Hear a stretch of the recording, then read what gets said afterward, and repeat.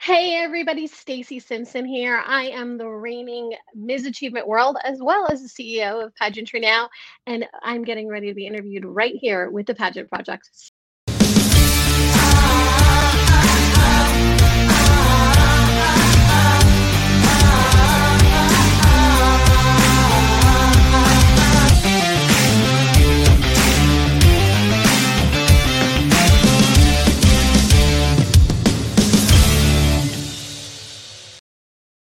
Hello, everyone. It's Adrian from the Pageant Project. My very special guest for today is someone who's probably used StreamYard as much as I have, and the one person in the pageant industry who's done more of these interviews than I have. Stacey Simpson, welcome to the show. Good to see you. I am so grateful. Thank you so much for having me. I'm like so excited. Is that crazy? I mean, I'm excited. I'm nervous. Okay, there you go. You're not honestly okay. I say I have lost count. I don't say I've lost count. I have lost. I stopped counting. It is somewhere. I'm now somewhere in between, probably about 250, 260, going on 300, which I thought was a lot. How many have you done? How many lives, pageant interviews, etc., have you done? The first year, so 2016, I did 365. I did one every single day at 8 o'clock, and that was. Since then we've taken Why? off, so it's somewhere near 2,000 at this point. So. How? Okay, so I normally start the interview by asking about pageant history, but just to focus on the Pageantrynow side and the interviewing and the red carpet appearances, to focus on that side of things for a second, how did that get started? That's a great question. I was actually at Miss Universe 2015, the Oops Miss Universe, and I was there with another organization, and I was not supposed to be on the red carpet, and I had spoken to the Miss Universe staff, and I said, "Listen, I just want to interview Seal, so I don't care. I just want to meet him." When I was going through chemotherapy, when Okay. I was like, "I just want to meet him," and they grabbed me and they put me on the red carpet, and I was like, "Wait, hold on a second. That's everybody. Like, how did this happen?" Uh, and then it got even crazier as it went, because then the next thing I know, I'm not known by anybody, and then Ruba Wilson, from Ruba's World pulls me onto the red carpet with Perez Hilton and starts interviewing me on You Now, and I'm like, how? Okay, sure, why not? You know, and then I was the last person to interview Steve Harvey before he went on stage and kind of messed up. But the idea of Pageantrynow started at that particular moment, because I realized with You Now, wouldn't it be cool if we could get live interviews happening right away? This was before Facebook Live had existed. You Now was really, and Periscope were the only two ways that you could actually do live interviews. And I really thought it would be really cool to be able to bring pageantry and not just be the crowning moment. I wanted to really get behind the scenes and show what really happens in the world of pageantry, and put a positive light on it, because at that point, especially because of what happened at that Miss Universe, everyone was talking about, oh my gosh, this is fixed, this wasn't real, this was blah blah blah, Mm. and and that kind of bothered me, because I've been doing, at that point I'd been in pageantry for almost 35 years, and I was embarrassed to be that girl going, yeah, I compete in pageants, and I didn't like that connotation. And so that's really where Pageantrynow came from, that whole idea of that we can do this now and we can show what Mm. title holders are doing. And it's not just that moment they get crowned and that moment that they give up their crown. So there What you have been the biggest takeaways for you over your Pageantrynow career? I mean, so as you said, you were competing in pageants long before that facet of your career started. I'm just curious to know, as a fellow interviewer, have you seen a side to pageantry or learned something about pageantry that you didn't know before this? I mean, obviously I did, but I hadn't competed in pageants. You had. So, over your Pageantrynow career, what have been some of the biggest takeaways for yourself? That honestly, that the people that I was so, like, nervous about meeting were just average, normal people. The very Mm. first time that I interviewed a Miss Universe, I if we go back to, like, 2012, I made a bucket list, and I was like, "Okay," I'd been told I was gonna die for the 3rd, 4th time in my life, and my husband and I made a bucket list, and I said, "Well, I had never been to Miss Universe, so all I wanna do is go to Miss Universe." And, the next thing I knew, I was interviewing Miss Universe, like, here I am not only at Miss Universe, but I am on the red carpet at Miss Universe. And so just having that realization that they were just normal people. The year before, Miss Universe was here in Miami, where I'm from, and we were at the very first event. My husband and I got to go, and uh, Gabrielle Eisler sat down next to us. She was literally a chair away from us at an evening dinner. And my husband, we've got 6 title holders at the table with us because it was a VIP dinner. And my husband's texting, he was on Twitter. And I'm like, dude, be in the moment. Look at all of these women. You are in this moment. And he goes, I got you. What do I need to be looking at them for?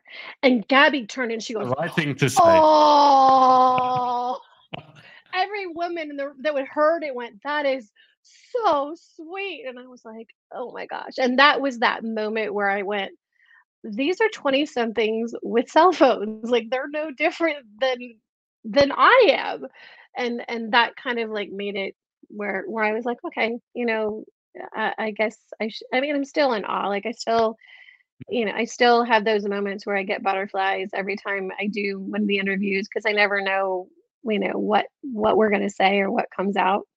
But they're just real people, just wanting to have, a real life and really have a long lasting effect on the world. And I think that is really kind of amazing. Like, I mean, as you know, like you've seen this world of pageantry, like what's been the takeaway for you? It, I was going to ask you about just quickly your husband. What does he make of all of this? Because when I came into pageantry, and I think I probably started around 2016, so maybe around a similar time to yourself, but obviously no Yeah. pageant experience. I had no idea what pageants were. I didn't know there were beauty pageants in Australia. And then I put up this clip of my very first interview, and it is cringeworthy. It's so bad. But what So were does your mine. husband make of it? Thank you for saying that. What does your husband make of it now? Does he know any of them, or could he literally walk past, Andre or Catriona or Pierre and not have any idea who they were? That is also a very interesting question because at one point we were judging a national pageant, and my husband was seated in between Kira Kazantsev and Nia Sanchez, literally between the two of them. And I'm on the other side. This is again before I have really gotten into this place where I'm like, Hmm. okay, whatever. I had not met a Miss USA, and I'm like kind of rocking, going, okay, dude. Like I texted him. I'm like, you're next to Miss USA and Miss America. And he went, "Where?" Now, I mean, I'm sure he knows he could see Pia, if, like, know that it was Pia now. He probably knows, Catriona as well. Like, I think, I mean, he was doing backstage for like handling the StreamYard when I interviewed Andrea. So Right. I'm sure now, like but he doesn't. He's like, "Whatever, I don't care." Like, he's always like, "This is your gig," so it's fun. I mean, it's good, and honestly, I think he he's the one that got me back into pageantry because I had taken a really long retirement and, Mm. decided I wasn't gonna do them anymore, and I was really done, and when he and I started dating 10 years ago, he's like when we got married in 2012, and he said, "I think you should do a pageant," and I went, "Do you know what you're asking?" Do you have any clue? And I'm sure that he had no idea that it was gonna be like this, and neither did I. Like, I've gotta say, the last 10 years have been really remarkable, and Mhm. I wouldn't trade it for anything. It's been pretty awesome, so Can you walk us through? It's time to ask that question. Walk us through the pageant history. So I normally ask, how did you get involved in pageantry to begin with? And then, as you have identified, you've already had multiple health scares, very serious, Yeah. life-threatening health scares. You took a long sabbatical. So, if possible, can you just take us all the way back to the beginning Sure. to the crown that you've got now? Just see if you can see if you can condense it, if that's possible. We'll try. Okay, so someone asked me recently how many titles have I had, and I said I've had over 150. So if we go way to the way back, but the way I got into pageantry at the age of 16, I was physically assaulted by my dad and had to have reconstructive surgery to put my face back together. And 3 months after that incident, my mom entered me into a pageant to raise my self esteem. Most Mhm. people don't know this, but I do have Asperger's, so I am on the spectrum. And at that point, I really um, was lacking in the ability to have conversations, and I wasn't confident. And clearly, what was going on in my life was um, pretty chaotic because of Mm. the home issues. It wasn't just my dad; there were issues with my mom as well. Uh, and and I was she wanted to make me the girl she thought I should be and put me into a pageant. Right. And surprisingly, I placed first runner up, so I was like, "Oh, okay, this is kinda cool." And the next year, Miss Teen USA started, so that became the thing. I had always followed Miss America, I'd always followed Miss USA and Miss Universe, but then that became the prize I wanted to have, which was Miss Teen USA. And I competed for Florida Teen USA. I placed, in the top 30, so out of 150 girls, I thought that was pretty significant Wow. considering I didn't Yeah. it was bananas. It was and to me that was, I kind of had thought, okay, I'll leave pageantry. I got married a year later because I was trying to get out of my mom and dad's household, Hmm. and then competed in Colorado America 2 years later. And again, I placed, but I didn't win. And it just kept being this thing where I did Sunburst and I placed, but I didn't win. And um, I, after that, so I guess 1989, I mean, we're going way back, was my last like pageant as in that particular era. And then Right. 1996, so 10 years later, I was diagnosed with terminal cancer. And I went through the process of chemo and radiation and everything, but that was on September 11th, 1996. So my 5-year anniversary was the day that changed the United States and I Hmm. think the world can see it. Yeah. And that was Yeah. that was the moment where I went, I've got to do something with my life. I've been given this gift. I've got to do something. And I had a dream I won a pageant. And I mean, like a real actual dream, physical dream. And I went, oh my gosh, Mm. like if I wore a crown now, I could give a voice to this experience that I've had of actually overcoming cancer. And I competed, I was competing for Mrs. International. I did the local and the state. And then and was told by the state director, listen, you're just too heavy. You don't fit into this image of what Mrs. International is. And I was like, okay, well, I'm a size 14. It is what it is. I'm not going to try to lose weight to be able to fit into somebody else's standard. Hmm. And then went into the first year of Ms. Plus America. So I was Ms. Texas Plus America. And then I placed second runner up. So I thought that was wickedly cool. I fell on stage. like full Sandra Bullock foot face plant. And, I was like, but that process from going from international to Plus America was so significant because I was in Texas. And for Mm. anybody that is international, Texas is like, Venezuela. So, like from the standpoint of the way they take Yeah. pageantry so seriously, Pageantry. it's the place Yeah. in the United States where it really is. And I got to travel all over the state, and I was like, "Oh my gosh, this is so cool." I was doing multiple appearances. I'd been on TV. I'd been on national TV as this state title holder, and I thought, "This is epic. This is what I want to continue to do." And but the feedback that I got from that pageant was I wasn't plus size enough, and I'm like, "Wait, hold on. I'm a 14. I'm not plus size enough, but I'm not thin enough to be in the categories of what everybody says. And so I came across achievement pageants, and actually that pageant was where I met my director now, Diana Lawrence, who was Mrs. Galaxy previously, and she had also had a previous title to that, which was Mrs. American Achievement, and I had followed that the the process of Mrs. American Achievement becoming Galaxy and it being an achievement pageant. And so my goal back then was to win Galaxy because I thought it was the achievement pageant. That's what I wanted to do. Mm. American Achievement had been phased out and had gone from this live system to being Galaxy.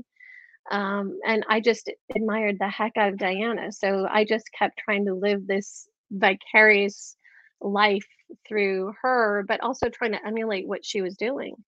And there was another system. There was American Achievement Ambassador that I won the United States a title, and then I won the international title. Outstanding Woman America. I won. I was Mrs. America Worldwide for the worldwide system, which is now Global United. That it changed names because of a conflict. And I mean, it's just, and I competed in Global United when I came back to pageantry in 2013, and then I won the title. I won her online titles, and then I came across Accomplished American, and I won the international. I won the national title for Accomplished American. Then I won Accomplished International, and then also won Woman of Achievement 2016 for Florida. So I was Elite Florida Woman of Achievement, went to the Woman of Achievement pageant. I didn't place, but I didn't care because I was hanging out with all my friends and I was in Mhm. LA, got to go to The Voice. I was like, I don't care. Like, it's all good. And then I was doing interviews and came across Diana, and she had started Dr. World. I mean, like our paths had crossed. So we ended up being at Miss Universe together in 2014. It was here in Miami, and I snuck her backstage, and we got to do some stuff backstage. So it was kind of cool to have that moment. And so we kind of like have kept in touch. And then I was doing some interviews for another network, and had wanted to do an interview on classic pageantry and about how the rules of pageantry had changed. And I Mm. invited Diana to be his guest, and she's like, I have Achievement World again. We're bringing it back. And I went, where do I sign up? Like, how do I do this? Like, how do I? So that's how I got to here. I mean, there are a lot of little titles in between, but those are like the biggest ones that I've had. So Where in the story was the break? You said you had a break, a sabbatical for a while. Whereabouts in the story was your break, and why did you decide you needed to take one? So 2006, so there were two breaks. So from 89 to 2002, I took a break. And then from 2006 to 2013, I took a break as well.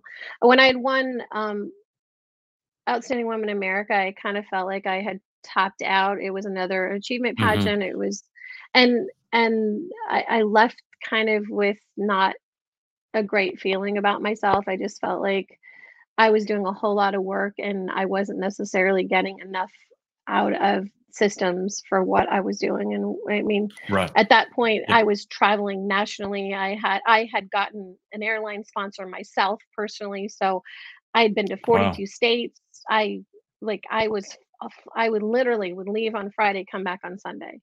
And so Jeez. I tell people I've seen all of the most amazing airports in the United States, as well as all of the convention centers and hotels you could possibly see. I don't It's know if like, there's a okay, business opportunity in there somewhere. Reviews of America's best airports, maybe. I don't know. yeah, maybe I would have to say I have spent more time in Atlanta airport than I will ever want to spend. Like literally, it seemed like every flight had a stopover in Atlanta, and I was like, okay, dude, whatever. So, anyways, I but yeah, don't know if I've been through Atlanta. I remember going through LAX, and as someone who's not used to America, not used to guns, not used to security, LAX, that was an eye opener for me. Thought I'd landed in a war zone. Yeah, but LA is actually pretty easy. So, the Oh, big jeez. air compared to Atlanta, Atlanta's bananas. Like, I'm sorry, anybody that's from Atlanta, I love you guys. I love the city, but like your airport is just not. It's crazy.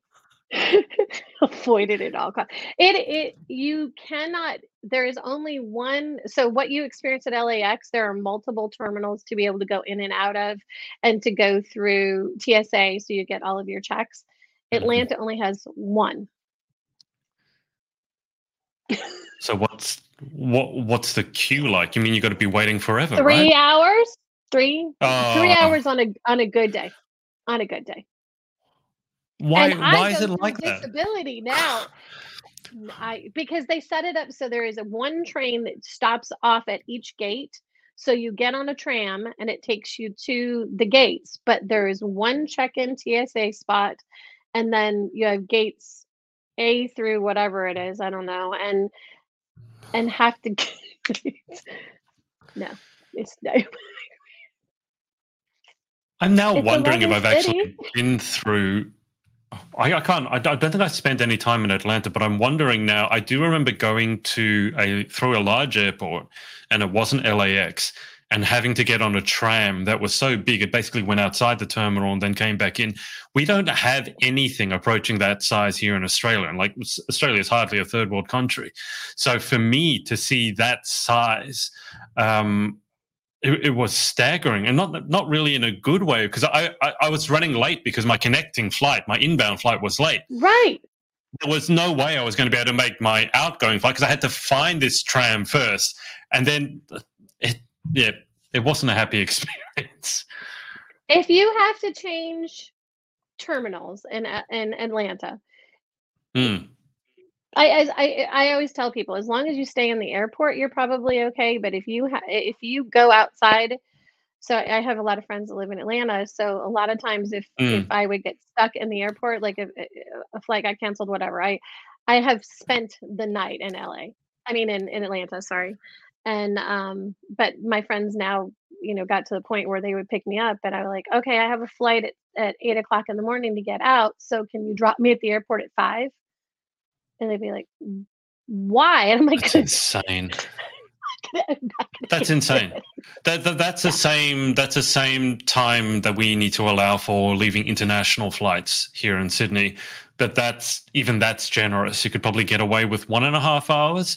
So to hear that you need to give yourself 3 hours for a domestic flight, that's crazy. just to get through TSA, yeah. Now, I mean, it is what I mean, honestly, and, like, Dallas is a really big hub. Dallas is pretty simple. Miami is a huge hub. Mm, Even JFK, like, I had heard all of these horrible things about of all of the 3 major airports in New York, and we never had a problem. Like, we go in and I mean, I mm. now, because of my ailments, we do go with a wheelchair assistance, but still, like, not like Atlanta. Okay. So lesson learned. Atlanta is a beautiful place. Come visit, but just don't fly there. Basically, is the Don't moral of fly the there, story. drive. Yeah, or don't. If you just make sure that you plan accordingly, you're good. So, Dear me. I don't know if I have the patience for that. But I mean, we're talking about your pageant history. We've talked a little bit about pageantry now. I'm fascinated to ask you what sort of changes you've seen the pageant industry as a whole go through from the beginning as a 16-year-old when you got right. involved to now. Because I've seen what I think are quite a lot of changes even over the 4 or 5 years that I've been it. I've been in Yeah. it. So I'm fascinated to see what sort of changes you've seen happen in the pageant industry over your career, and maybe some of the big changes you see that are coming up. Yeah, I think the biggest thing is that now we're getting a lot more diversity, and I Mm, don't mean like, so as a teen watching pageants, I remember one of the biggest emotional moments for me was the moment that Vanessa Williams was crowned Miss America. So here, I grew up in Detroit, Michigan, which is a primarily African American Black area. So for me, I felt very, very strongly that seeing this woman and having representation was super, super important. So I remember crying like a baby Mm. that we finally had a woman of color that had won a major title. And I'm sure that in Miss Universe we had had that previously, just because of the different ethnicities that we had from all over the world. But it that moment to me was very, very strong.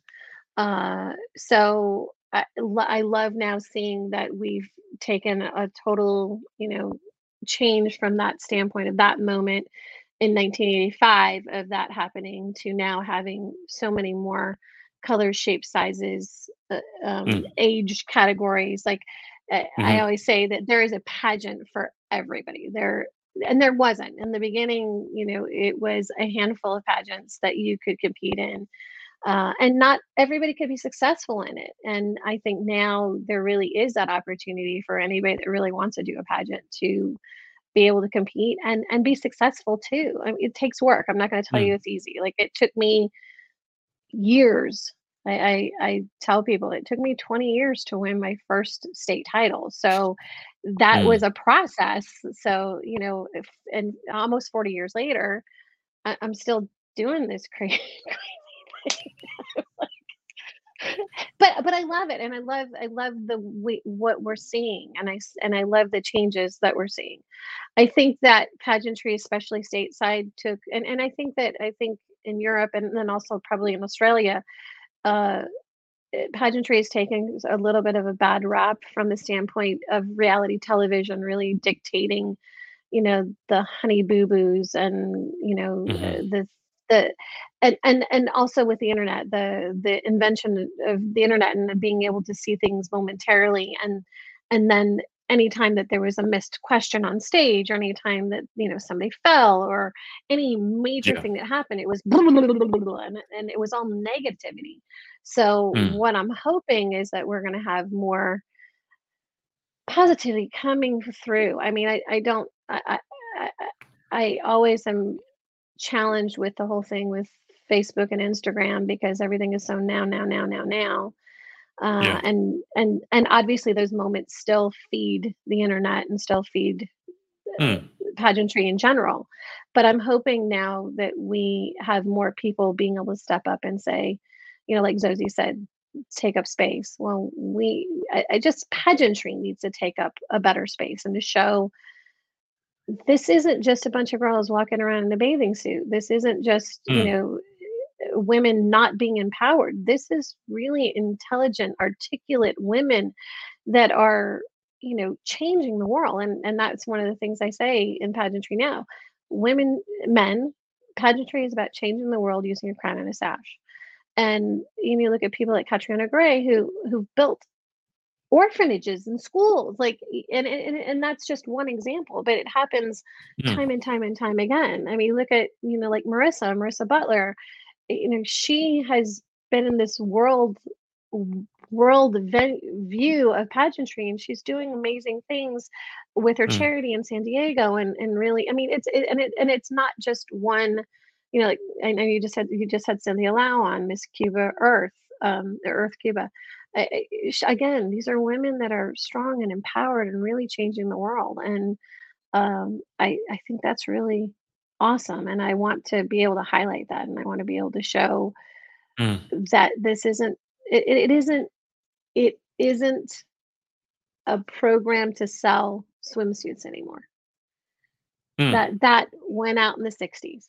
This is really empowered women speaking their truth and showing themselves as real as they possibly can, in the world of instant fame and fortune. Of course. There isn't much fortune with it, but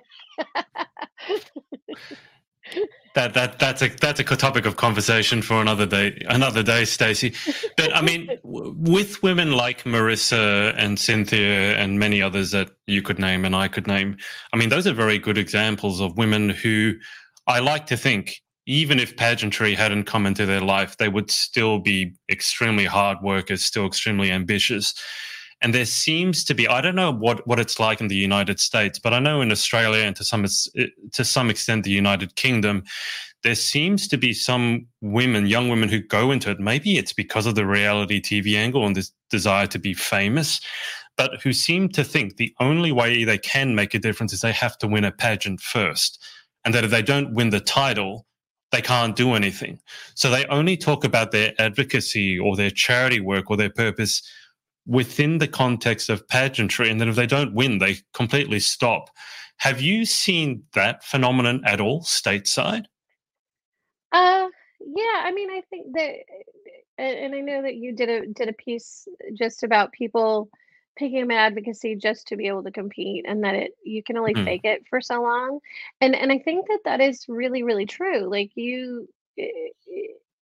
for me, uh, my life is all about the advocacies that I do. Like I Yeah. literally am a walking, talking. This is what I do. This is why I do this. Um, and it has nothing to do with pageantry. Like if pageantry goes away, that doesn't change what I'm doing. But I think that a lot of women do, especially when you're younger and you're trying to get into Yeah. this world. And again, I think that reality television does play a part in it. That women Yes. get pick it up because they think that it's the thing they have to Yeah. do to be able to Yeah. be successful. But I hope, I mean, I hope that that isn't. It has been my experience that most people don't give up the things that they're doing and the things that they're passionate about. Uh, at least I hope so. Like, I mean, and you can tell the people that are not authentic about it. Like, you can get Mm. it. I know I can know like a few minutes into an interview. It's like, oh, it's gonna be that. Okay, and I'm sure you can too. No, that's never happened to me at all, Stacey. What are you talking about? Never. I've never been 5 minutes into an interview and gone, oh my God, I regret everything. What have I done? It's like, how Has that many ever more happened minutes to do you you? have? I'm having technical difficulties. I'm losing you. I'm going through a tunnel. I mean, I've got to ask you on that note. I mean, you've interviewed so many people in so many different situations. You've done a lot more in-person stuff than I have, especially during Corona, because there's not been really any in-person stuff. What have been the most memorable moments for you? I mean, you've got so many to pick from, but are there any that really stick in your head? Well, one, yeah, one became the question that we ask on Pageantry Now always. I was at Miss, I think it was Miss Teen USA. It was right after Pia had been crowned, so it was a couple of months afterwards. And at that point, we'd been doing Pageantry Now every single day since she'd been crowned. And one of the practice questions that I asked people that were getting ready for pageant was, "Do you like frogs? Why or why not?" And so I was live streaming while I'm getting this opportunity to interview Pia, and comment comes up on You Now, ask her the question. So, my first time interviewing a Miss Universe, sure, let me just go ahead and ask her, "Do you like frogs? Why or why not, Pia?" And that was the moment that sealed the deal for me because she immediately went, "No, ooh, yuck, no, no." But like the response was so visceral. And she said, when I was a kid, in the Philippines, you put your shoes outside before you go in the house. And so I came out one morning and I put my shoes on and there was a frog and it didn't. And she's like, but, and then she went, "Why would you ask me that question?"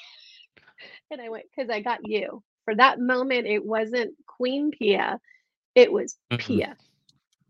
And that moment was brilliant for me. Like it was magical. And then when I interviewed Catriona Gray, like Catriona and the Miss Universe staff uh, tweeted that they were going Mm. live on Pageantry Now. And for the first time in my life of Pageantry Now, I go live, and this is the very first time they had ever done it. They had never done a Facebook Live either. So this is Wow. my first. I had done lives before, but the Miss Universe and Miss Universe had never done it before. Yeah. And 50,000 people immediately went, and I went, "Oh, Welcome to the okay." Philippines. Ask your frog I went, question now.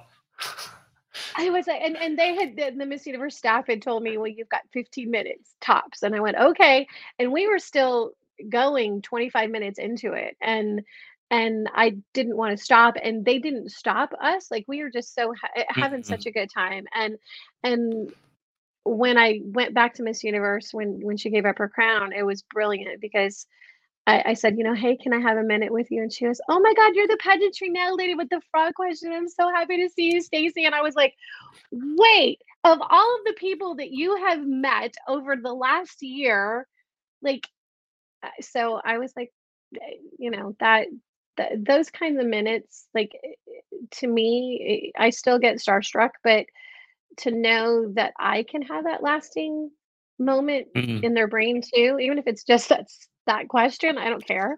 But it, I, I felt very, very honored. Like, and it has happened.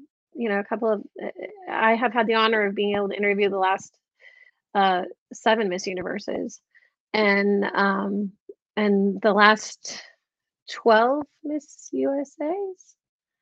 So, it's pretty wickedly cool to have those moments where and a couple of Miss Australias. And I interviewed Tegan. It was pretty actually cool. She was super, super sweet, and she and Nia, were became really good friends, so it was nice to be able to have that moment because I interviewed Nia before I ever got to interview Miss Universe, so, yeah, I mean, eh, again, they're real people, and I love that, and mm. I'm sure that for you, how is it for someone that wasn't part of pageantry, you come into it and go, "And why did you do this?" 'Cause It's funny you bring up the frog question. I finish every interview with the same 10 questions, and I didn't come up with them. It's from a show called Inside the Actors Studio, the late James Lipton, I started and asking them too. there I you love go. that, That's and I love the questions, they're wonderful. But he anyway. now he didn't come up with them. He apparently took them from, I think it was a French. I can't remember. I think it's called the Bernard Pivot questionnaire or something like that. So I just thought, okay, you got to start strong and you got to end strong. How am I going to end strong? I don't want to have to be on the spot and think of something really memorable. So I'm just going to do these 10 questions. And by now I've done them so many times I can memorize them. I have memorized them. But I don't know if you know, but the original 7th question, this is to answer your question, how much did I know about pageantry when I started? The original 7th question is, what's your favorite curse word? I know. So in my very first pageant interview, the one that I said was extremely cringeworthy, I asked that question because I didn't know any better. And she wouldn't answer the question. She literally wouldn't. I was like, I don't know what's going on.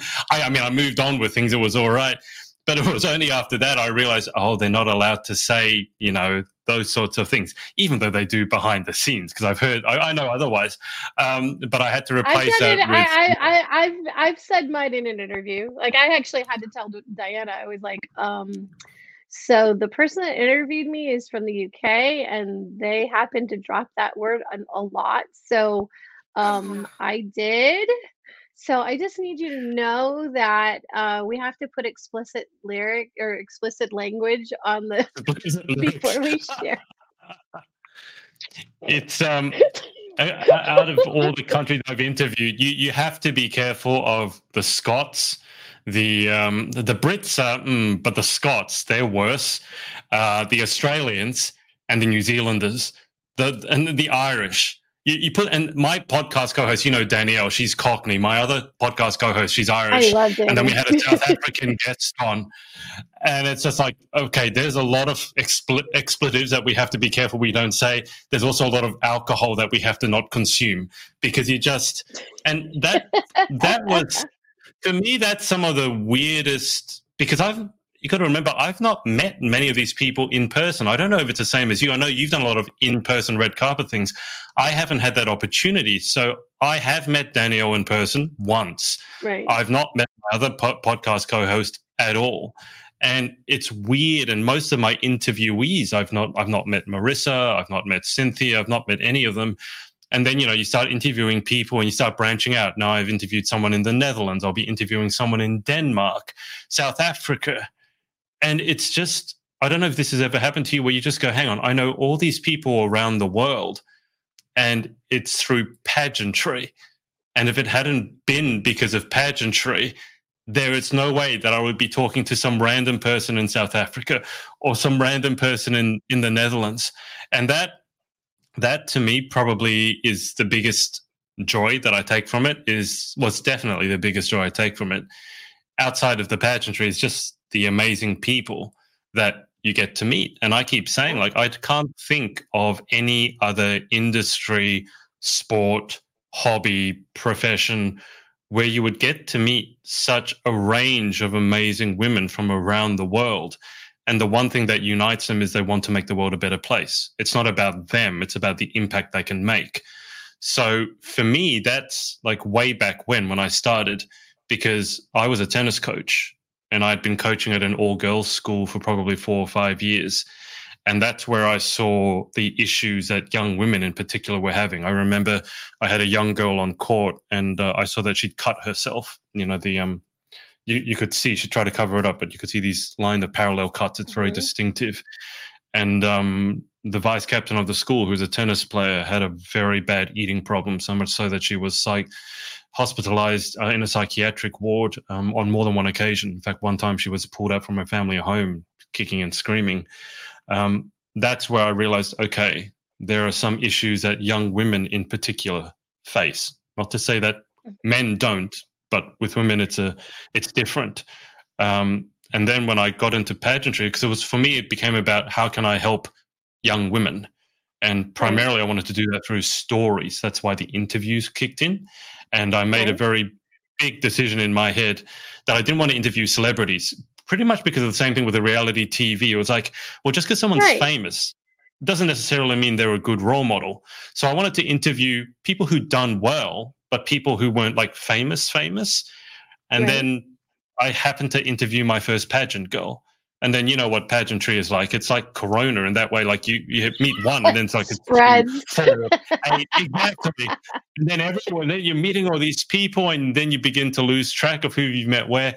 But that's how it started for me. And I've always loved interviewing. I don't love so much talking to the camera myself. I've had to accept doing that is part of my job. But the interviewing side of it, hearing the stories, the best part for me, though, apart from the stories, is the laughing. Like when you get, like what you said with Pierre. When you get those random moments of just, I mean, I've had a couple of them recently. So I interviewed Miss Earth Australia, and her sister was helping in the background, taking back behind the scenes photos. And Miss Earth Australia's name is Phoebe. Her sister's name was Rachel. And I just said, oh, so when are we getting Rachel in a pageant? And it wasn't like oh, no, she's not really a pageant girl. It was a uncontrolled, almost, the snorting laughter when something makes you laugh so bad. I do. It wasn't quite that bad, but she couldn't stop laughing for a solid 30 seconds. And then you can hear her sister protesting in the background. And the sister's going, why are you laughing at me? And like Phoebe was laughing so hard, I thought she was going to have a stomach cramp or pass out. Like she's holding her stomach. And like that, those moments are, to me, just priceless. I don't know. I mean, we're comparing like interview stories now, which is something I've not been able to do before. Okay, but and before the pandemic, we were trying to get you to come on Pageantrynow, and at that point, the wildfires were crazed across Australia. You were doing interviews from your car, which I was like, okay, so we'll just do this another time, and then the whole world shut down. You look at my interviews from then, you talk about doing it no matter what happens, you'll see that my entire face and my car is blood red. And it's not because I got funky tinting on my window, it's because there was so much smoke in the sky. No, it was just the smoke in the sky had turned the sun blood red. So I look at my interviews back then and it was a lot of smoke. I have a white car that turned black. And then when I wash it, it turned yellow or brown. But it was just, it was horrific. But it's, when you do what we do, I don't know what sort of stories you have in terms of, technical issues and things like that. I mean, that's a If there's a whole. technical issue, it's a good interview. I found I so many technical issues. I have a team that started following me when we did the very first show on You Now. That she found me when she was scrolling, and she actually comes into broadcast for me and starts typing if I say, okay, you can find this person there, but she'll be like, Yeah. and there goes the technical issues, and now she types out, please stand by, we're experiencing some technical issues. One of our representatives will be with you momentarily. You sound like you have a whole organization going on there. I do this all myself. Like I'm trying to, but I don't know, because you've done some like podcast episodes as well with multiple people. Yeah. That's even harder because I don't do anything off of a script. Even my interviews, I never have a list of questions. Maybe I should someday. But if you think having one interview and having to think on your feet is difficult, I tell people, you think that's difficult, try controlling 3 other people, and one of them is Danielle, and you know what she's like. So good luck to you. I love her. Oh my gosh, she's amazing.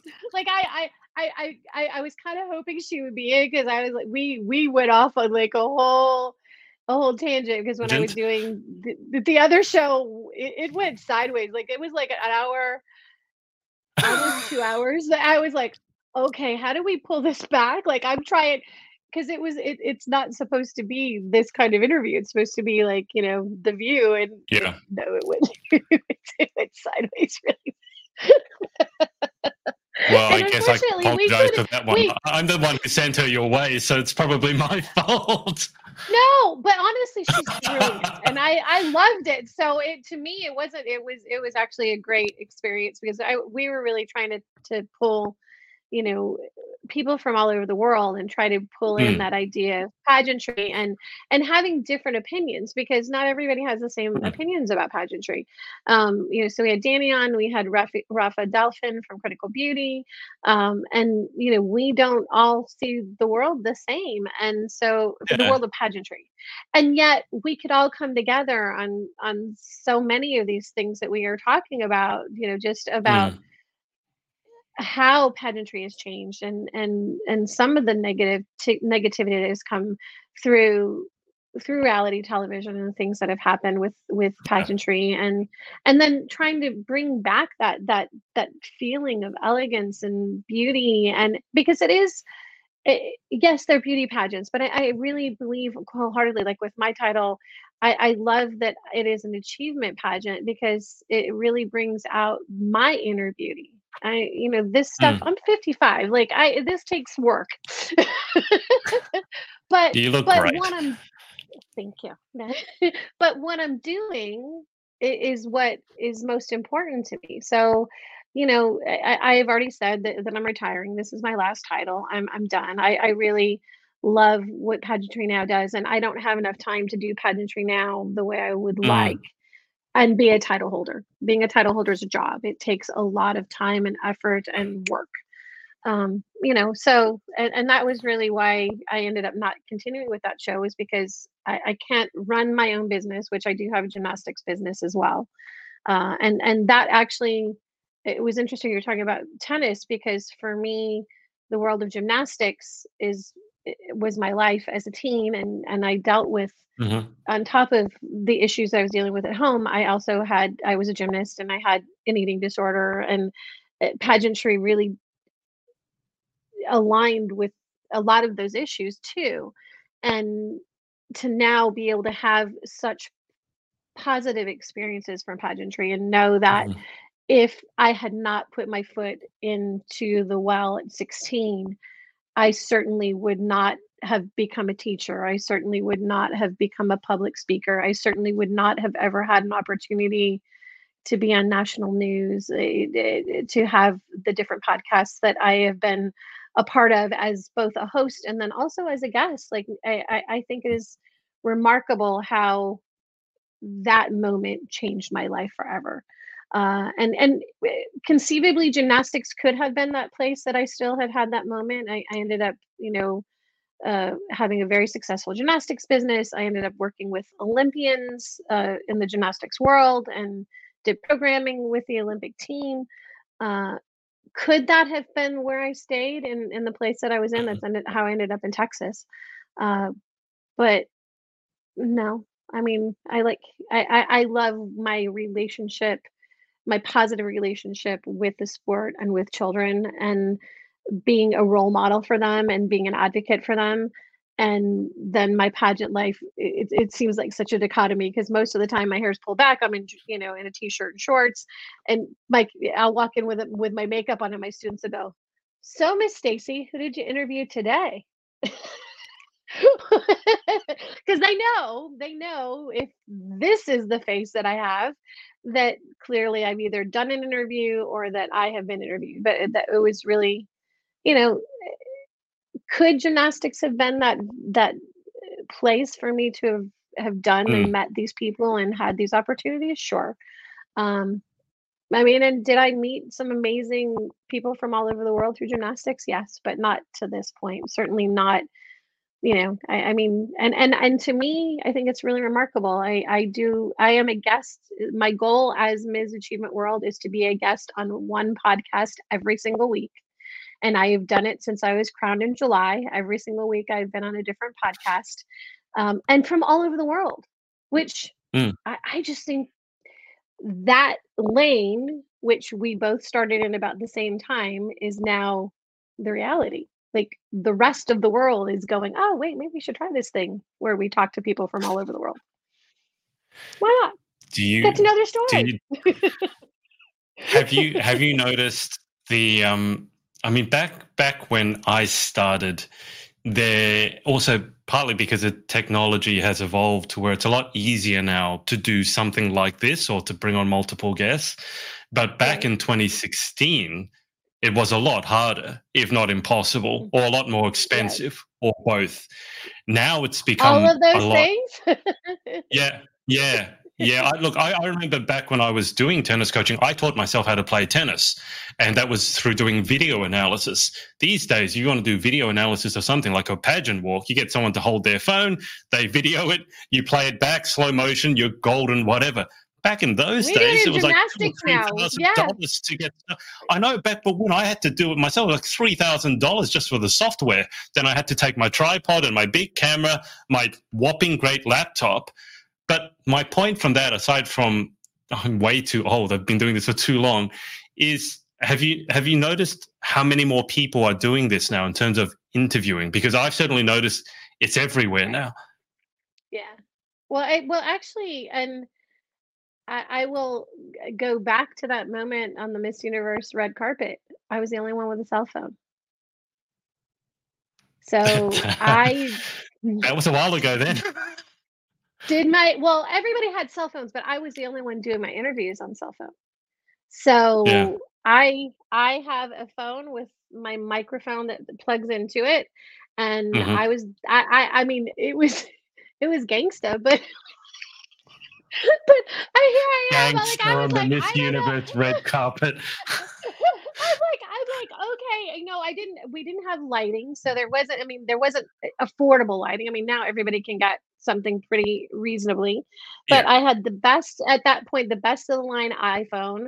I spent $300 on this iRig phone microphone to attach to my cell Mm. phone, and here I am going, okay, hi, tell me. I mean, and the worst part was is I didn't even do it like across the velvet rope, because most people hand the microphone across and they're not in the video. No, what did I do with Emmitt Yeah. Smith? I wrap my arm around him, turn around and go, so tell me about yourself.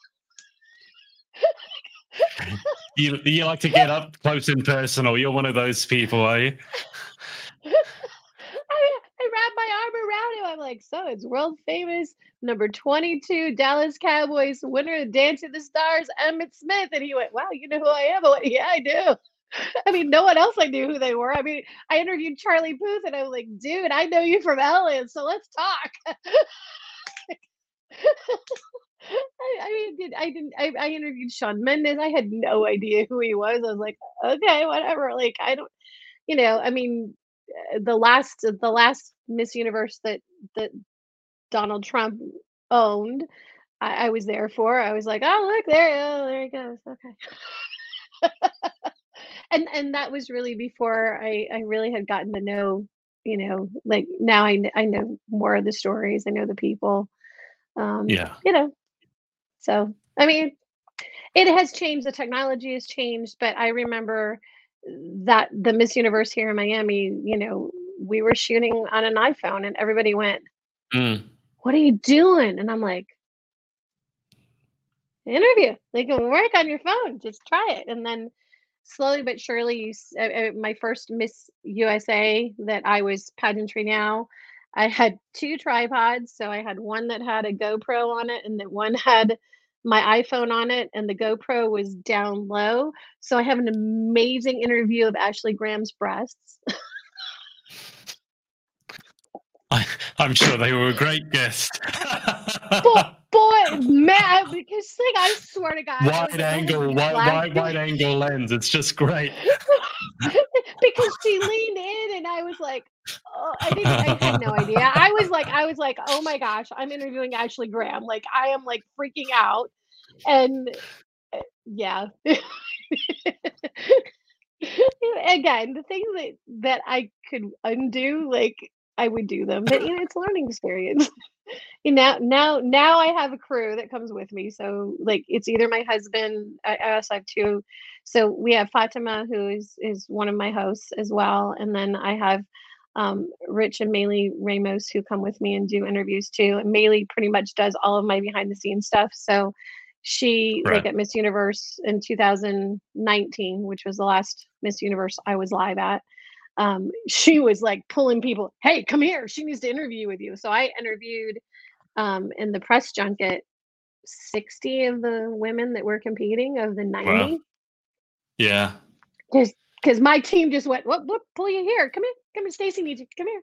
And the Miss Universe staff was really wonderful, and they brought me people as well. There were clearly women that were, either scared or uncomfortable or not had been, this is the first time out of their country. And Well, some of them I don't have English as their first language, so I mean, you can understand it. well, and that was it too, is that and I was really honored that they would say, well, we brought them to you first, Stacy. And I was like, Mm. okay. And I'm blessed that I mean, I get very emotional of it because that particular Miss Universe was when they debuted the Mod crown, the new crown, and the Miss Universe staff as the crown. So Kat had it and she was holding it, and then they put it away in the box, and then the Miss Universe staff said, and I'm like, who? Like being summoned to the headmaster's office. And I went, oh gosh, I'm in trouble now. And they're like, come here, Stacy. And I'm like, okay. So I went up on stage as every Filipino in the room goes, what's going on? No pressure here. And they handed me the crown, and I got to hold the Miss Universe crown. So here I am with this $5 million crown going, Don't drop it, don't drop it, don't drop it, don't oh. drop it. Everyone asked me how much did it weigh? What did it feel like? I'm like, I don't know. But for 1 minute, I was Miss Universe and I don't care. You didn't quickly put it on your head? That would have not been called for, I guess. No, you can't quickly. Well, I am sure that the room would have lost it. The press would have been like, I mean, I was Probably just would have like, been tackled to the ground by security. they were actually totally cool about it. Like I was, you would have thought that, but and he's actually one of the judges this year, so for Team USA's or for Miss USA. So he's Pascal's really really sweet. He was super super nice. He just was like, I just was like, okay, my dreams are done. Like I'm good. We can go home now. I don't need to meet Miss Universe ever again. We're done. And Maylee and Rich are just like, did that really happen? I'm like, yes. And actually, Lisa Opie, I don't know if you know Lisa. Lisa's Yeah. I've known Lisa since she started. She started competing here in Miami, and Lisa actually held it before I did. So Lisa and I both got to hold it, and she even was like having because one of the people that she was her friends went to school with Muad, and so dude, it was like that moment I'll never it was magical. Like I'm like, okay, I'm geeked out. I'm good. We can go home now. And they're like, wait, we're going home? I'm like, no, no, we're gonna go to prelims. And um that particular prelim was pretty magical too, because they wheeled me right up to the stage and I sat within, you know, right on the edge of the stage and Within spitting I went, distance. yes, You're in the like splash they zone. it was I was and at one point like staff had come up to stop us from taking video and I went, press pass, thank you. Okay. Because they weren't allowing people to do videos or and I was going click click click click click click click. I mean, again, on Yeah. my phone. On my Yeah. phone. Yeah. So, you know, it it has changed. I think it's much more accessible now. Mm. Clearly, I couldn't afford, and to be clear, Pageantry now makes no money. We don't charge for anything. I've spent thousands of dollars to fly, to do the things that I do, to have these opportunities. Um, but on the phones, on the gear, whatever I have to have, Mm. just to be able to say I could be there and have that moment. Like it is, pageantry is not a cheap sport. But it is one of a kind and it's pretty magical. So, Have you is ever that too much tried information? explaining? No, but what I want to ask is, have you ever tried explaining any of the sort of any of this side of things to people who don't know anything about pageantry? And just you see, sometimes I don't know if you have any friends who are outside the pageant circle, but my best friend who I I play do. tennis with once a week, I had this very weird morning where, as I don't have a pageantry background, so I woke up one morning and I had a Zoom call with Miss Universe Ireland at 6. Then I had a coaching call with another Miss Universe at 7:30, and then I had tennis, and then I found out and I was going to be coaching another Miss Universe. So there was going to be 3 people I was coaching at Miss Universe. And I just went, that's so weird. Like, I never planned this. What on earth is happening? Like, Did and then it I was telling, happen? no, I was telling my best friend, and like, I said, have you ever had one of those moments where you just go, how did I end up here? Like, how did this all happen? And all Yeah. he heard out of the whole conversation was Miss Universe. That's all he heard. He didn't understand any of the other significant. All he heard was Miss Universe. But my question is, have you ever tried explaining any of this craziness to someone who's outside of pageantry? And what has their reaction been like? So I've got to be honest, like I've had friendships end over my love of pageantry. Uh, People that just Okay. didn't get why I do this, and one of my dearest friends, she goes, why do you crave the attention so much? Why do you put yourself in these situations? Why Mm, would you want to make yourself feel bad? And I'm like, and I kind of went, wait, I love this. Like this gives me passion. Like I mean, my when I came back to pageantry in 2002, I was doing already a lot of charity work already. I was working and doing speaking for the Leukemia and Lymphoma Society, for the American Cancer Society. So I was really just using the crown as a microphone to be able to give me yep. broader spectrum reach rather than just being Yeah. isolated to one specific area. But I've my sister-in-law is my best friend now, and she didn't get it. She just is like, "You're doing what?" And I'm like, "Okay, so Mike and I, her brother, Mike and I are going to be judging a pageant in LA, and you get to have your room paid for. So let's get on an airplane and go." And she went, "Oh, okay, we can do that." I finally That's got her okay to now. come. She didn't go to the pageant, but the fact that she could go have a moment where she could get away. I mean, we ended up having tickets to Disneyland. Like she got to have a Mm, magical moment that was, and she went and met some of the girls, and she's like, "This is not so bad." Like, I get it now, but up until that point, this was 2019. So from 2011 to 2019, she was like, "I don't understand." And you know, my best friend, who's been through this all of this with me, we've been friends since '91, and, Mm. I mean, he gets it, but, you know, his husband is a fashion designer, so his husband gets it. He's like, "Where Yeah. are we going now?" It's hard to, I guess it's hard to even to my employees. Like, you know, I have 5 young women that are employees, um, and trying to explain to them, "Oh, yeah, I'm flying to LA for a charity event," and they go, "That's cool. Why?" It's Mm. my other life. You know, trying to explain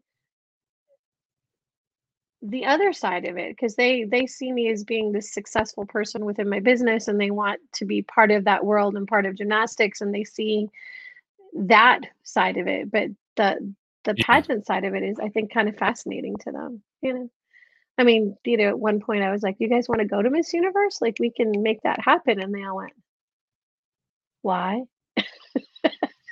Why? It's very see. It's interesting to me because most of the people that I found who have a negative view on pageantry haven't really actually experienced it.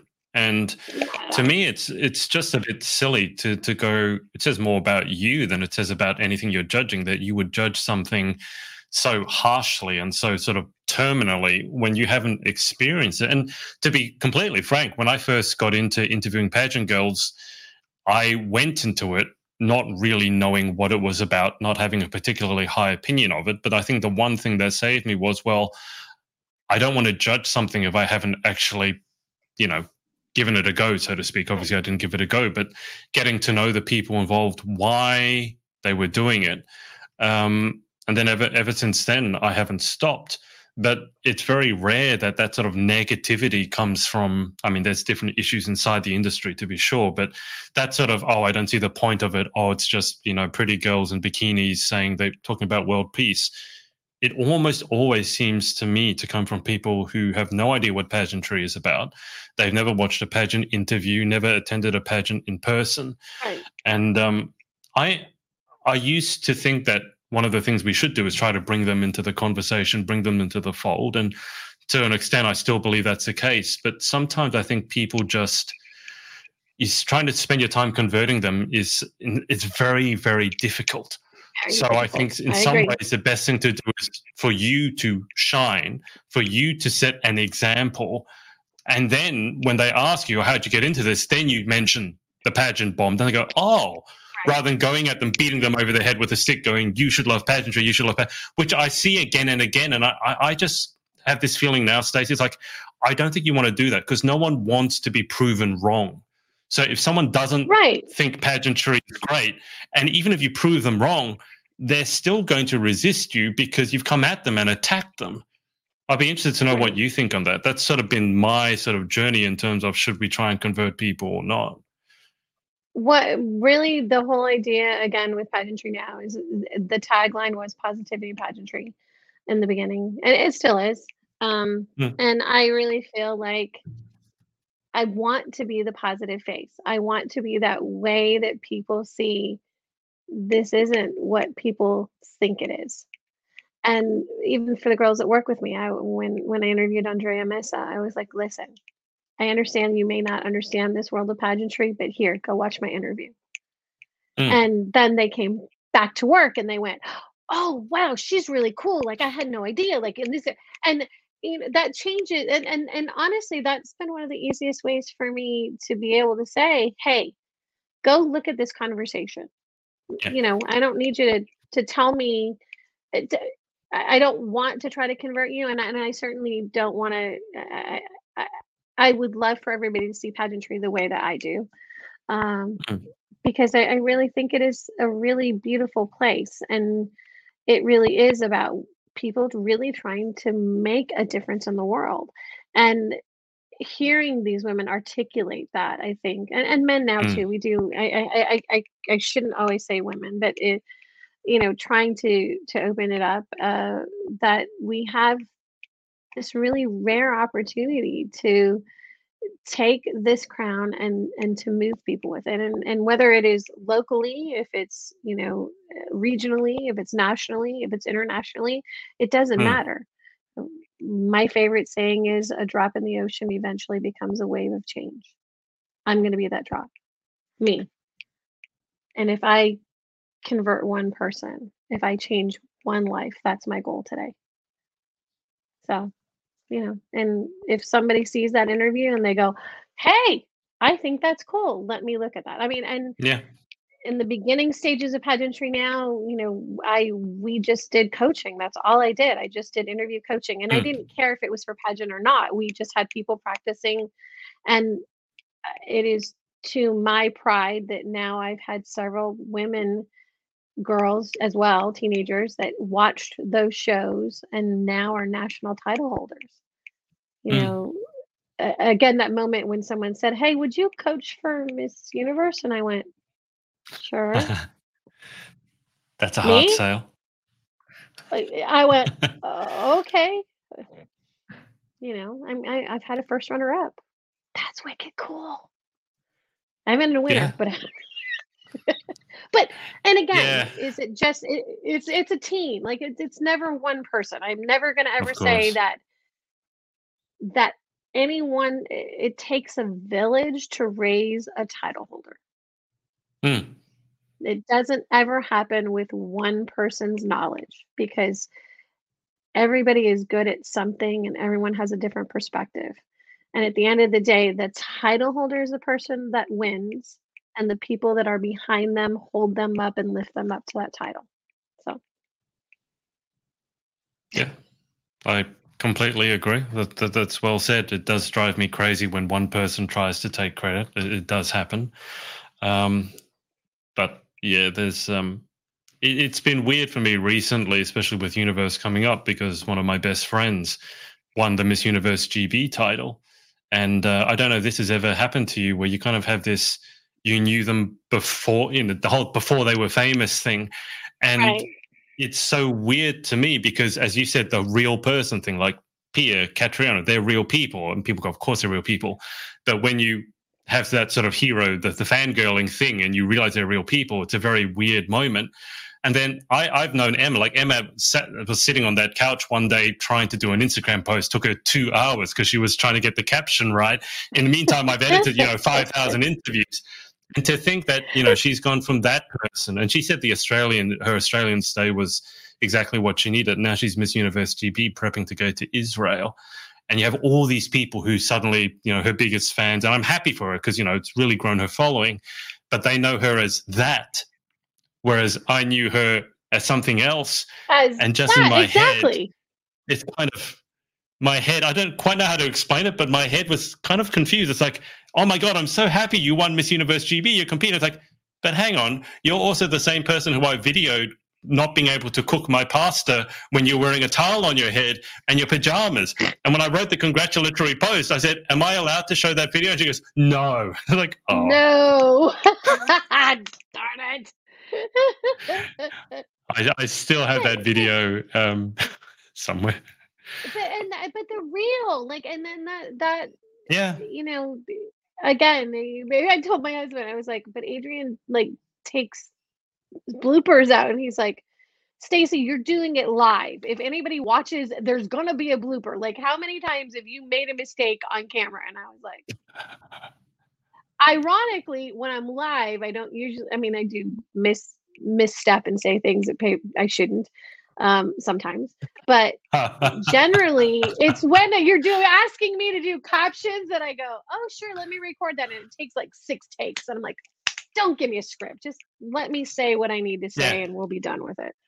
So Yeah, I'm the same. Look, I embrace the bloopers. As I said, the funniest parts for me are the funny parts where someone is laughing uncontrollably, and that's to me, that's why I clip those out and put them up, because yes, I there's a think it's serious great side to it, though.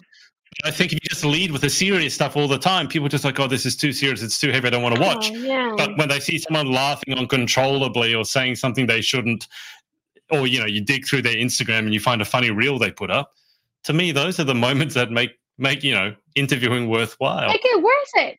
And one of the things, like, I got critiqued recently, telling me that my interviews are too long, and I was like, well, I have learned that the magic space where someone relaxes into it and we get to know the real person Mm, is between 25 and 30 minutes.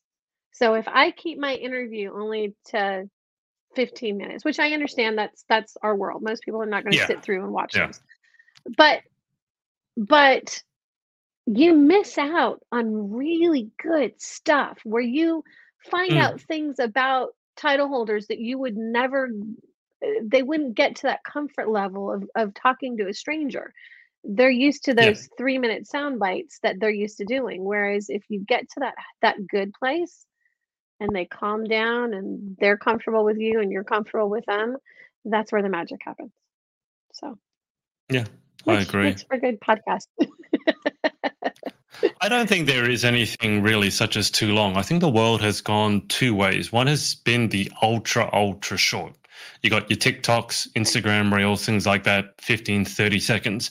But then you've got, in terms of, are your interviews too long? You've got Joe Rogan podcasts and things like that, where they talk about heavy issues and it can go 2 or 3 hours.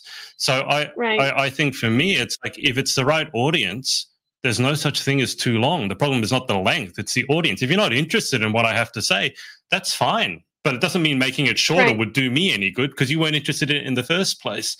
So that to me is an odd critique. I can certainly see, okay, for certain platforms or certain formats, yes, you want to condense it.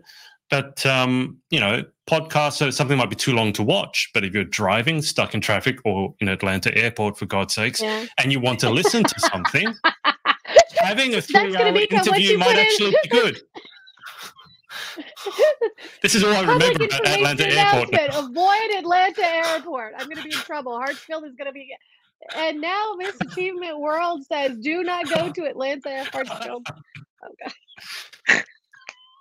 Well, you're the one that said it, not me. I'm just reiterating what you said. I'm all the way over in Australia, so what's the worst that can happen? It's okay. They'll just keep me from, flying there. It'll be fine. I'll just drive. It's 12 hours. That probably that won't be a hardship for you, given what you said about the airport anyway. Be like, you're not allowed to go to the dentist anymore. It's like, oh no, oh that's so bad. Oh dear. Look, Stacey, We could before go we if you go to still want those, us. Sorry, um, love. before we go to those final 10 questions that we've talked about, is anyone that you want to give a shout out to? I'm sure there's many, but any shout outs you want to give? Oh my gosh. Yeah, I mean, always, it sounds so cliche, but I love my husband, Michael Simpson. You're an amazing human. You put up with this crazy world that I wouldn't be able to do this without you. Diana Lawrence, my amazing director. I have been friends with you for 20 years. You have been the light that I look forward to, and it has been my amazing honor to be your title holder. Tell my friends, like, I know my world is crazy. The things that I do are nuts. You guys support me. My sister-in-law, who gives so generously to every charity that I'm like, please, I'm raising money. She's amazing. My in-laws are fantastic. They just are great humans. And then, to all my pageant friends, like all the people that have been on the show that are part of this, Fatima for sticking with me, Maylee and Rich for, being along for the ride, knowing that we're never going to get paid for any of this stuff, but we're going to go on an adventure. Like, Maylee at Miss USA, my defibrillator went off, and that woman stayed in the hospital in evening wear for 3 days, and stayed with me. So, Wow. yeah, interviewing Paula Shugart, and my defibrillator went off. Interviewing Paula Shugart. I'm grateful to everybody that steps into my life, and you shine light onto me. It is my honor to shine light back onto you. So thank you, and to you, because dude, man, what you're doing is exactly the same space that I want. I want us to have more people that do this, because I think that it's important that everyone gets an opportunity to share their light and their story and the magic of what pageantry can be. So, cheers. I'm sorry, I'm still getting over the fact that you were in an interview and your defibrillator went off. I mean, I thought I had technical issues, but nothing quite of that magnitude. Well, and to make it even more interesting, Kaylee Harris Interesting. Is that really the went, right adjective? Interesting. yes, because Fox News was recording and caught it. I was in the background when they were interviewing Kaylee. So I'm like, Paula, can I just get a minute to interview? We're 2 minutes to preliminaries at USA. And all of a sudden, my defibrillator's never gone off before. And all of a sudden, I hear beep, beep, beep, beep, beep, beep, beep, beep coming from my chest. And I went, Paula, 1 minute, please. I think my defibrillator is going off. I swear to God, it was that calm. And then boom, and thank God there was a half wall behind me because we're in the theater. I drop. Paula just goes white as a sheet. I'm like, oh crap. But the entire Miss Universe staff, the security team are around me. So all I see is everybody in black standing around me. The EMTs from backstage come rushing to help me out. The PR staff are like, came immediately to me, Stacey, what can we do to help you? How can we? And I'm like, just get me out of the theater. Because then it's, I hear 2 minutes to showtime, a minute 30 seconds to showtime, 1 minute to showtime. I'm like, let me just crawl out of the theater. And so if you go back and you watch the 2018 Miss USA, you can see me as they go overhead camera being wheeled out of the theater.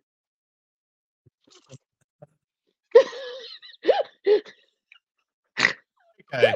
I haven't had quite that moment yet. They talk about Steve Harvey moment. I'm going to call that my Stacey Simpson moment, the moment when you just, wish you were dead on the red carpet. Not literally, but just wish like the whole world would swallow me up. I haven't quite had that moment yet. I'll get there. Oh, that's quite. I really need to go and watch that now. And the Miss Universe staff are amazing. Paula Sugar's an amazing, and then so this was prelims.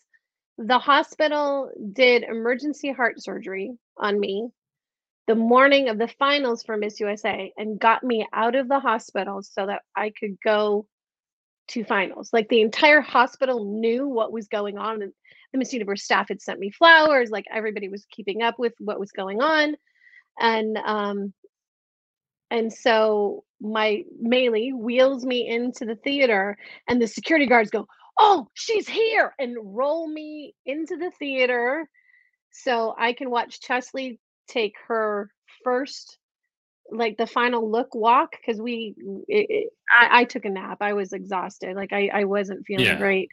And so I get to see Chesley walk out on stage and the final look.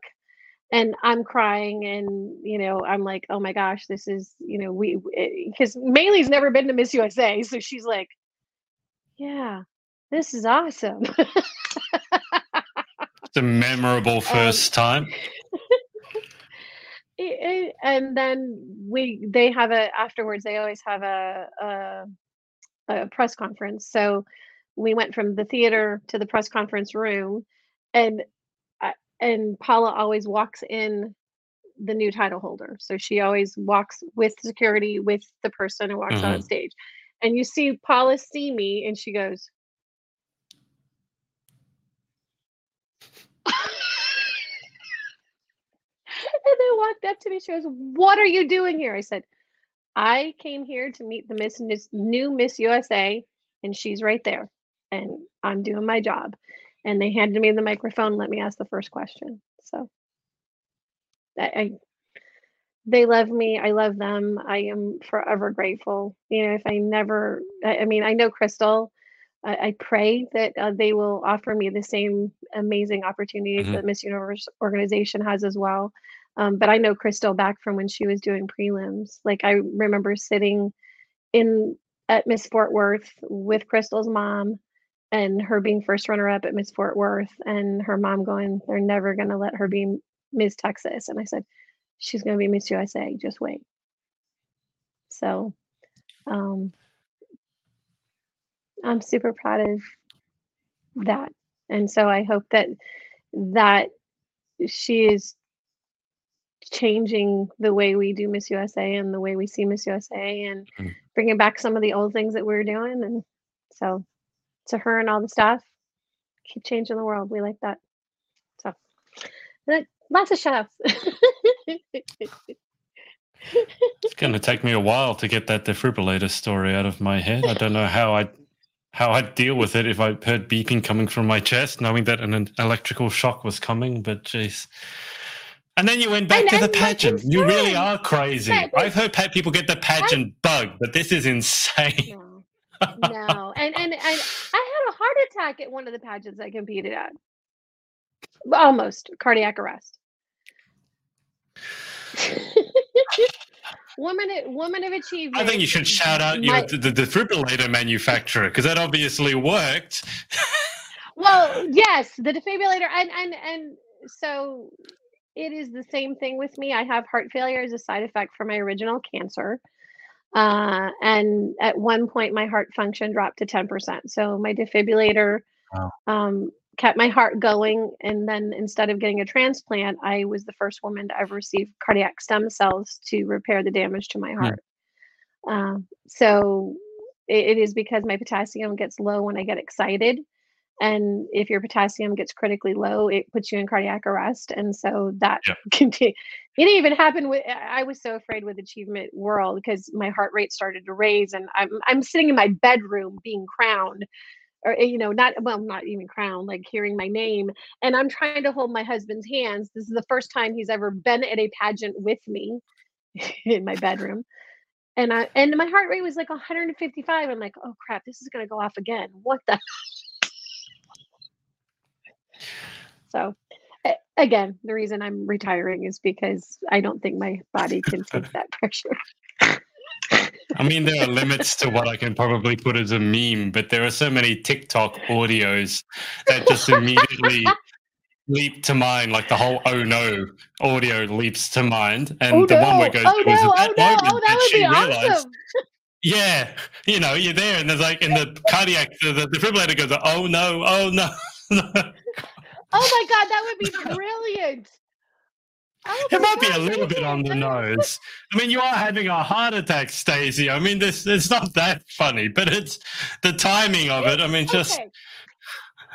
But you know what? The thing that keeps me alive is that I laugh through it all. So in that moment, my concern was the fact that Miss USA was getting ready to start and that I might embarrass the organization by being on the floor. And the only thing I kept.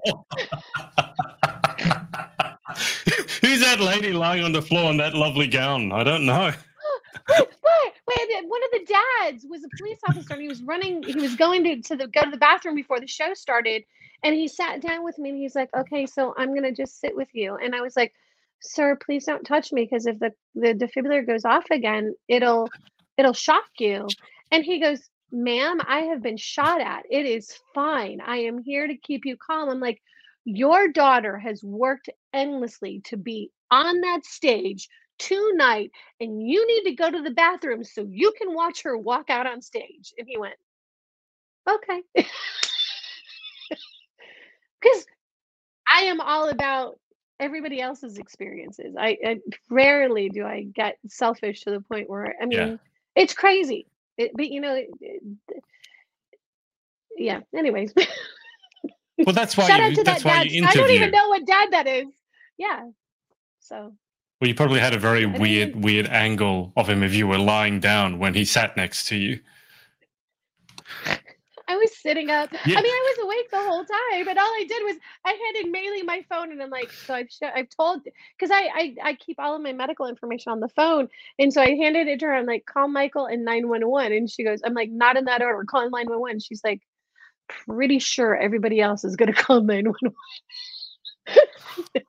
Because so I am in Reno, and my best friend, one of my best friends, is calling my husband, going, so Stacey's defibrillator just went off. What do I do?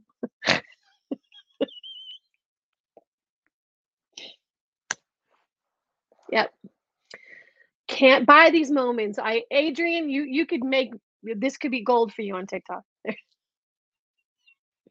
I think I'm pushing the limits. I'm thinking about whether I'd be game enough to put a defibrillator video up on TikTok as humor, but we'll see. We'll see. Live dangerously. That is a first. I mean, we mentioned Marissa briefly. I mean, Marissa getting struck by lightning has stuck in my head for forever. She's forever the girl who got struck by lightning. I remember she put up an Instagram story, and wherever she was, there was a tornado coming, and she had videoed the tornado. I said, whatever you do, don't get sucked up by the tornado. And she goes, yeah, can't be the girl who got struck by lightning and hit by a tornado. It's like, hit by a tornado. You think? It's like, yeah, I mean, like, if you two are together, that'd be great. You got hit by... Right. I hit Hurricane Andrew, which was one of the biggest hurricanes to ever hit the United States. I watched the roof pop off. Like, the stories. How Stacey, how can you watch a hurricane ripping your roof off and not have your defibrillator go off? But being crowned as a pageant queen is enough to make your heart beat. I mean, how? I didn't have a defibrillator then. I didn't have a defibrillator then. So yeah, I didn't have cancer then. I didn't at that point. I just been the child of abuse, so it's fine. And I guess that's why you got to laugh at everything. It's like, well, God's ripping the roof off my house. Well, what's the worst that can happen? My husband laughs and he says that because you want to add insult to injury. In 2011, I was hit by a truck riding my bicycle. So, yeah. Mm-hmm. I've had cancer 3 times. I'm going through chemo now. I have heart failure as a side effect from my original cancer treatments. They gave me 8 weeks to live in 1996 from my original cancer. 2011, I was training for a triathlon to raise money for a cancer charity, and I got hit by a truck. And my defibrillator went off. I'm sorry, that's just... Yeah. When they say, there's a message, there's a story, there's a moral of the story. I don't know what the moral of the story is. I don't give up. Well, okay. Moral of the story is I laugh a lot. You have to laugh at the insanity of it. It is absurd.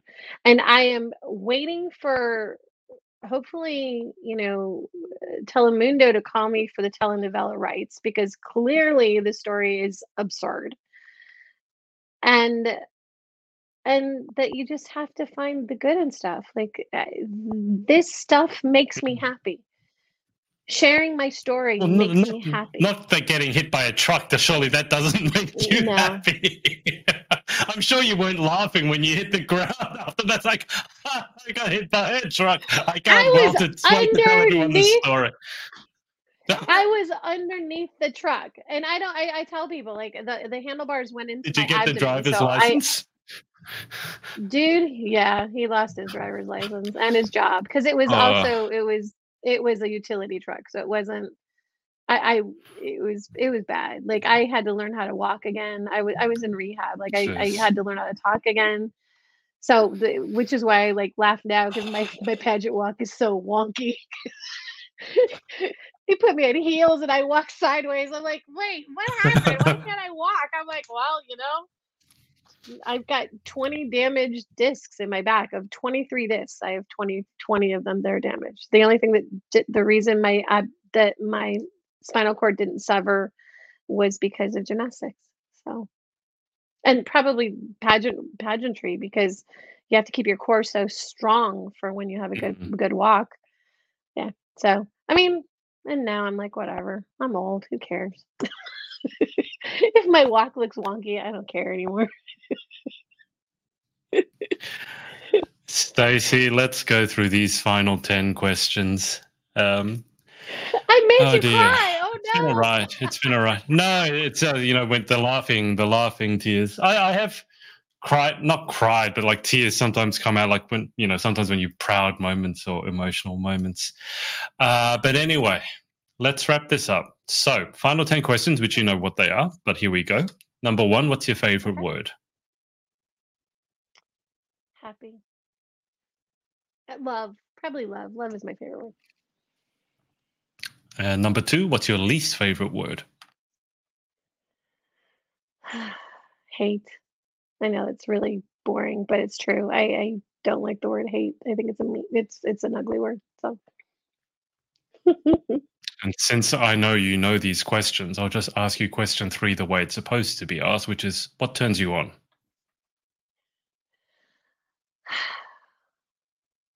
a good sense of humor. You gotta have a good sense of humor. And honestly, that's the reason I have the guy I have is because we laugh all the time. Like we're and he's snarky. So like that's the most important thing to me. So laughing, humor, like that, those are the things that make life worth it. So, you know. I know the next question. Next question is what turns me off. You can interview yourself. I'm going to go have a glass of I red wine know. over here because it's 1:00. So what turns you off? I I really I hate bullying. I hate using the word hate, but I just being that I have been bullied most of my life. I really think that it's ugly, and it is definitely not. It needs to be stopped, but whatever, you can't. It's human nature, unfortunately. You know the next question? Go for it. Tell me. I What don't know which one sound it or is. noise do you love? Kids laughing. I love the giggle. It is like nothing that I have ever, and it makes me keeps me alive. I don't have kids of my own. I borrow everybody else's kids, so but hearing them laugh and giggle just makes me happy. You can probably say that as a female. I don't know as a male. I could say as a tennis coach, I just want to borrow your child for a second. Anyway. Oh, well, I tell people that I do not have children of my own, but I have 375 students, and I get them for 45 minutes, get to have, teach them gymnastics, educate them, hear them laugh, have them have fun, and then I give them back to the parents, and the parents pay me Mhm. for that. So that's awesome. I get them for fun time, and I know that sounded wrong. Oh God. No, that oh, dear me. Okay, let's just segue to the next question before we dig that particular hole any deeper. What sound or noise do you hate? It would be before that, kids crying. Now it's my new puppy whining at the door. He just makes this horrible squeal. It's awful. So I would not be able to have a child that cries because like we've had him for 4 weeks and he just sits in the door and goes it's yeah. I know I kids crying is not my thing. So Are you sure that's a dog? That doesn't sound like a dog. That sounds like a pig making that it squealing is noise. I know. No, it You sure sounds it's a like that. dog? It is unearth. Wait. I would let you. I can have Mike come in here and shut the door, and you will hear it. It is horrible. No. Well, I don't want you to I, bring the dog in just to shut the dog in its face. I mean, that's not very nice. Just for the purposes of an interview. we right before we were setting up the cameras, and Mike didn't let him in the studio. He shut the door, and this sound, and I went, Michael, just open the door. He's like, he's in my way. I'm like, I don't care. I don't want to hear that sound anymore. I don't care. Make it stop. Oh dear. Question 7. This is the one I said I had to change. If you could have any one superpower, what would you pick and why? Mm, I want to be Jean Grey. I want to be able to use my brain to affect other people. So I'm a redhead. I want to I want to use that mental ability to make other people not do things to my will, but just do positive things, like do good things in the Okay. world. So, Okay. and the appropriate answer to that is the F word. So Okay. Thank you for that. It's been a long time since I've been able to ask that question, so thank you for that. Oh, dear. Diana, I love you. I Uh, didn't say it this time. So. yeah, everyone just says the F word. Question 8. What job or occupation, other than your own, would you most like to attempt? I would want to be a doctor. Like I because of the medical issues that I've had through the years, I absolutely, and I've had doctors ask me where I went to medical school because I know my information really, really well. I'm like, Hmm. life. So, and being part of Dr. World Productions, I think it's really interesting because several of the title holders and I are, friends, and they know my medical stuff, and they think it's so cool that someone that isn't a doctor they could talk to, and tell me more. That's cool. But now that I have friends that I can go, so this is what's going on. Do I need to go to the hospital or not? That's cool. Yeah, that's cool to be able to It's talk cool. about that stuff. What job would you definitely not like to attempt? Ah, that one I haven't ever thought about. Like I mean, there's a lot of things I used to say I wanted to be a proctologist or a garbage truck driver just to be silly, but um I I don't I think I've tried so many different jobs that I'm game. Like, I don't know. But I probably don't want to be police officer. I think that would be not good. Because I even tried the politician stuff because that used to be the answer. I don't want to be a politician, and I Hmm. tried. So, um, yeah, I don't know. Probably a police officer. You know, I don't like danger. I clearly have my own danger without having to add to it. So, Yeah, you don't need any help from any third parties there. You're doing well by yourself. Dear me. Mike Let's not says tempt that fate. nature stopped trying to take me out, and that's why we're now into trucks because nature stopped. So, Nature knows when she's beat. Dear me. Final question. If heaven exists, what would you like to hear God say when you arrive at the pearly gates? you made a difference. I want to know I changed a life. So, that's really deep and meaningful, but that is why I do this. To change one life would be enough. So, I want to know that I helped. So, congratulations. Let's go, drop some F bombs and you made a difference. We can only hope. We can only hope. Well, look, Stacey, it's been a ride. Thank you. Thank you so much for coming on. It's been a pleasure. Thanks for letting me be here. I really appreciate it. I mean, honestly, um, no, not trying to blow smoke or anything. I am honored to be your guest, and I love what you're creating. I love the fact that there's enough space in this world that we can have more than one space that we can share Hmm. stories. And I really am grateful, and especially because I know with the ladies in the UK and Australia, they haven't had those places that they can feel safe and have an opportunity to be able to share their story. So um, grateful that you open those opportunities up. So keep doing it. It's good. Well, I thought it was about time. I mean, Someone has to it's like. about I mean, time. I can only do so much. Yeah, yeah. We'll never have any shortage of people to interview. That much is for sure. But I don't as many interviews and podcasts as I've done. It's funny that I still hear firsts, like things that I've never heard before. And today I've heard a couple of them: the defibrillator and being hit by a truck. I have not heard either of those stories before. So It is my pleasure to be the first, probably the last. I hope the last. I don't want people coming on and going, yeah, I got hit by a truck today as well. It's like, no, that's not what I did this for at all. Let's just finish. Ralph here has written a while back. He wrote, "You're truly an inspiration and wonderful friend, Stacey. I wish you continued success, my friend. I have to go and get ready for work. See you next time, and God bless you both." Ralph wrote that at 4:35, and then an hour and a quarter later, he's written, "Great interview." Great So interview. obviously, work is going well. Ralph, thank you for watching.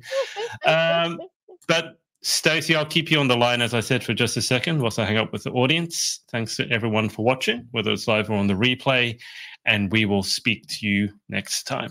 Bye for now. Hey, thanks so much for watching. Sorority Access is now open, so if you'd like to join an amazing group of women and learn how to be the most powerful, confident, and impactful queen possible, head to thepageantsorority.com. I'll see you there and see you in the next video.